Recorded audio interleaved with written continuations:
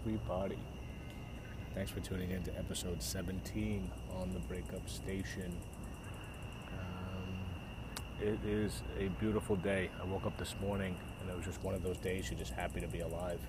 Maybe it's because you sleep right, you get some extra REM sleep.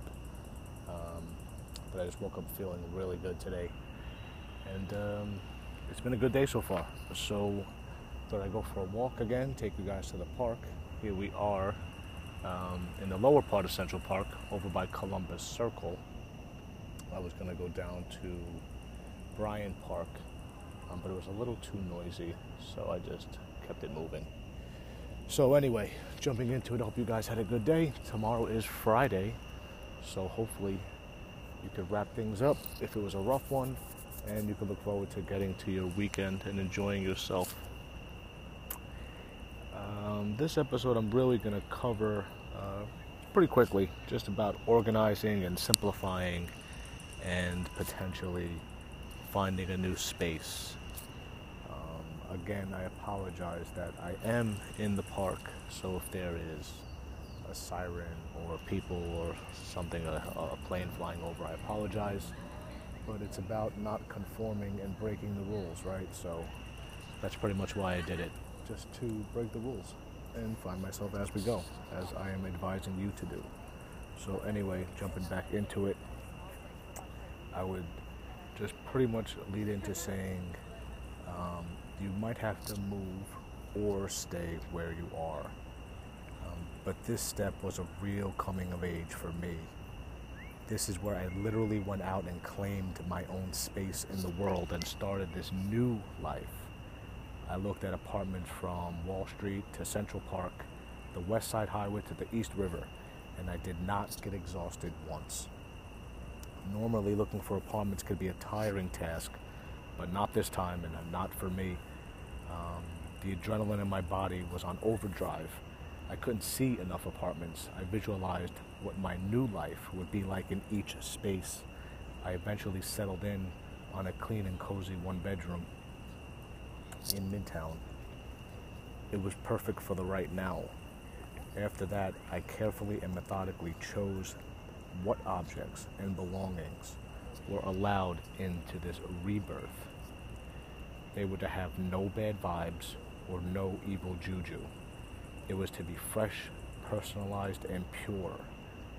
I didn't want the thoughts or feelings from any foreign objects, such as the sweatshirt that I mentioned earlier.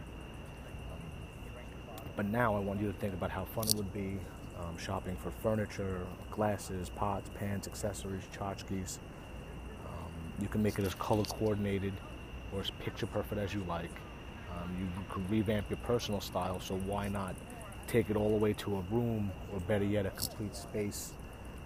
You could even go to IKEA and you could purchase random pizza cutters and can openers and have a glass of wine and hop on Williams-Sonoma and buy that area rug. You have to make it fun.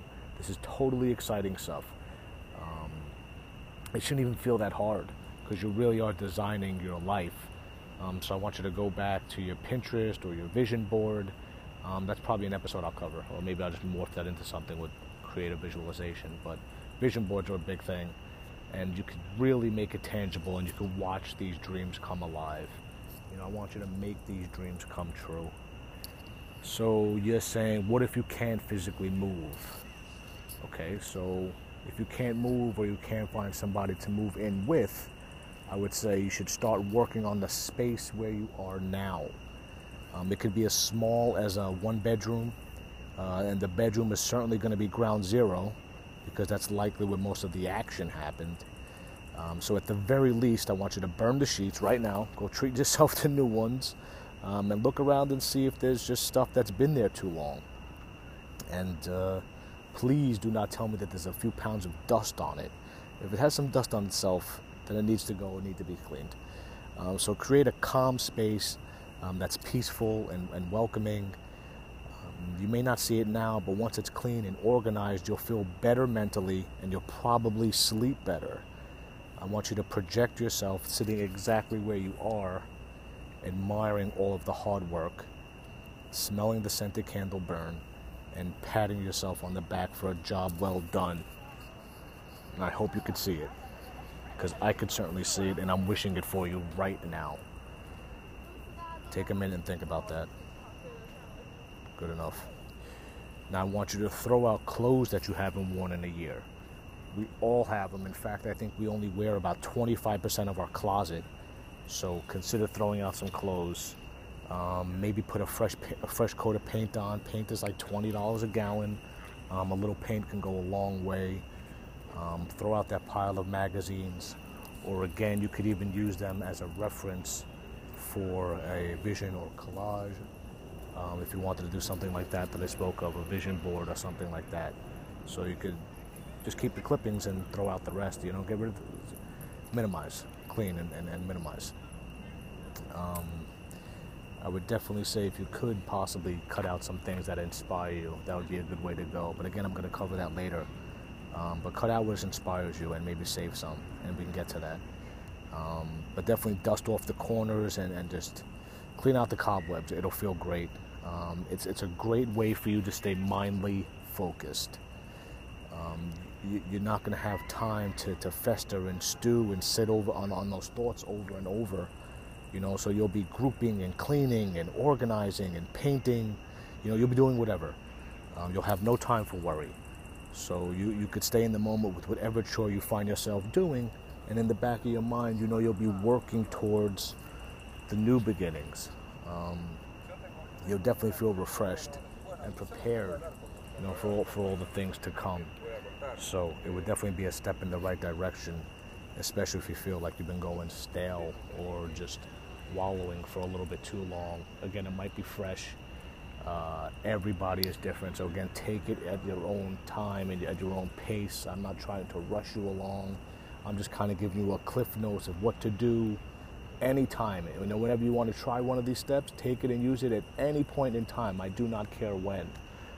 This is what worked for me. This is a passion project of mine. This is, me paying it forward. I'm not saying it's the only way, it's the best way. I'm sorry if I come off a little abrasive, but we all do need a little tough love and a kick in the ass sometimes. And especially when it comes to a situation like this, it's easy to just, find a comfort in that sadness. So you will need a little bit of a push. So I am here to give you a shoulder to lean on. As I spoke yesterday's episode, have friends and family to lean on. But again, it all comes down to action and being proactive. So start with the space. Start with your closet. Again, get rid of those triggers. Get rid of the pictures. I'll cover pictures and screensavers and stuff like that in another episode. It's totally worth it, because that was another biggie for me. But again, I want to thank you guys for listening. This is going to be a quick episode. We didn't get any sirens coming through. Just a couple of tourists and dogs, but that'll do. So I'm going to enjoy the rest of my night. Maybe I'll grab some ice cream. It is a great day to be alive. It's a great time to be alive. Things will get better, I promise you. Just take control of your life. All right, everybody, have a great night. Go be amazing. Chase your best life. Good night.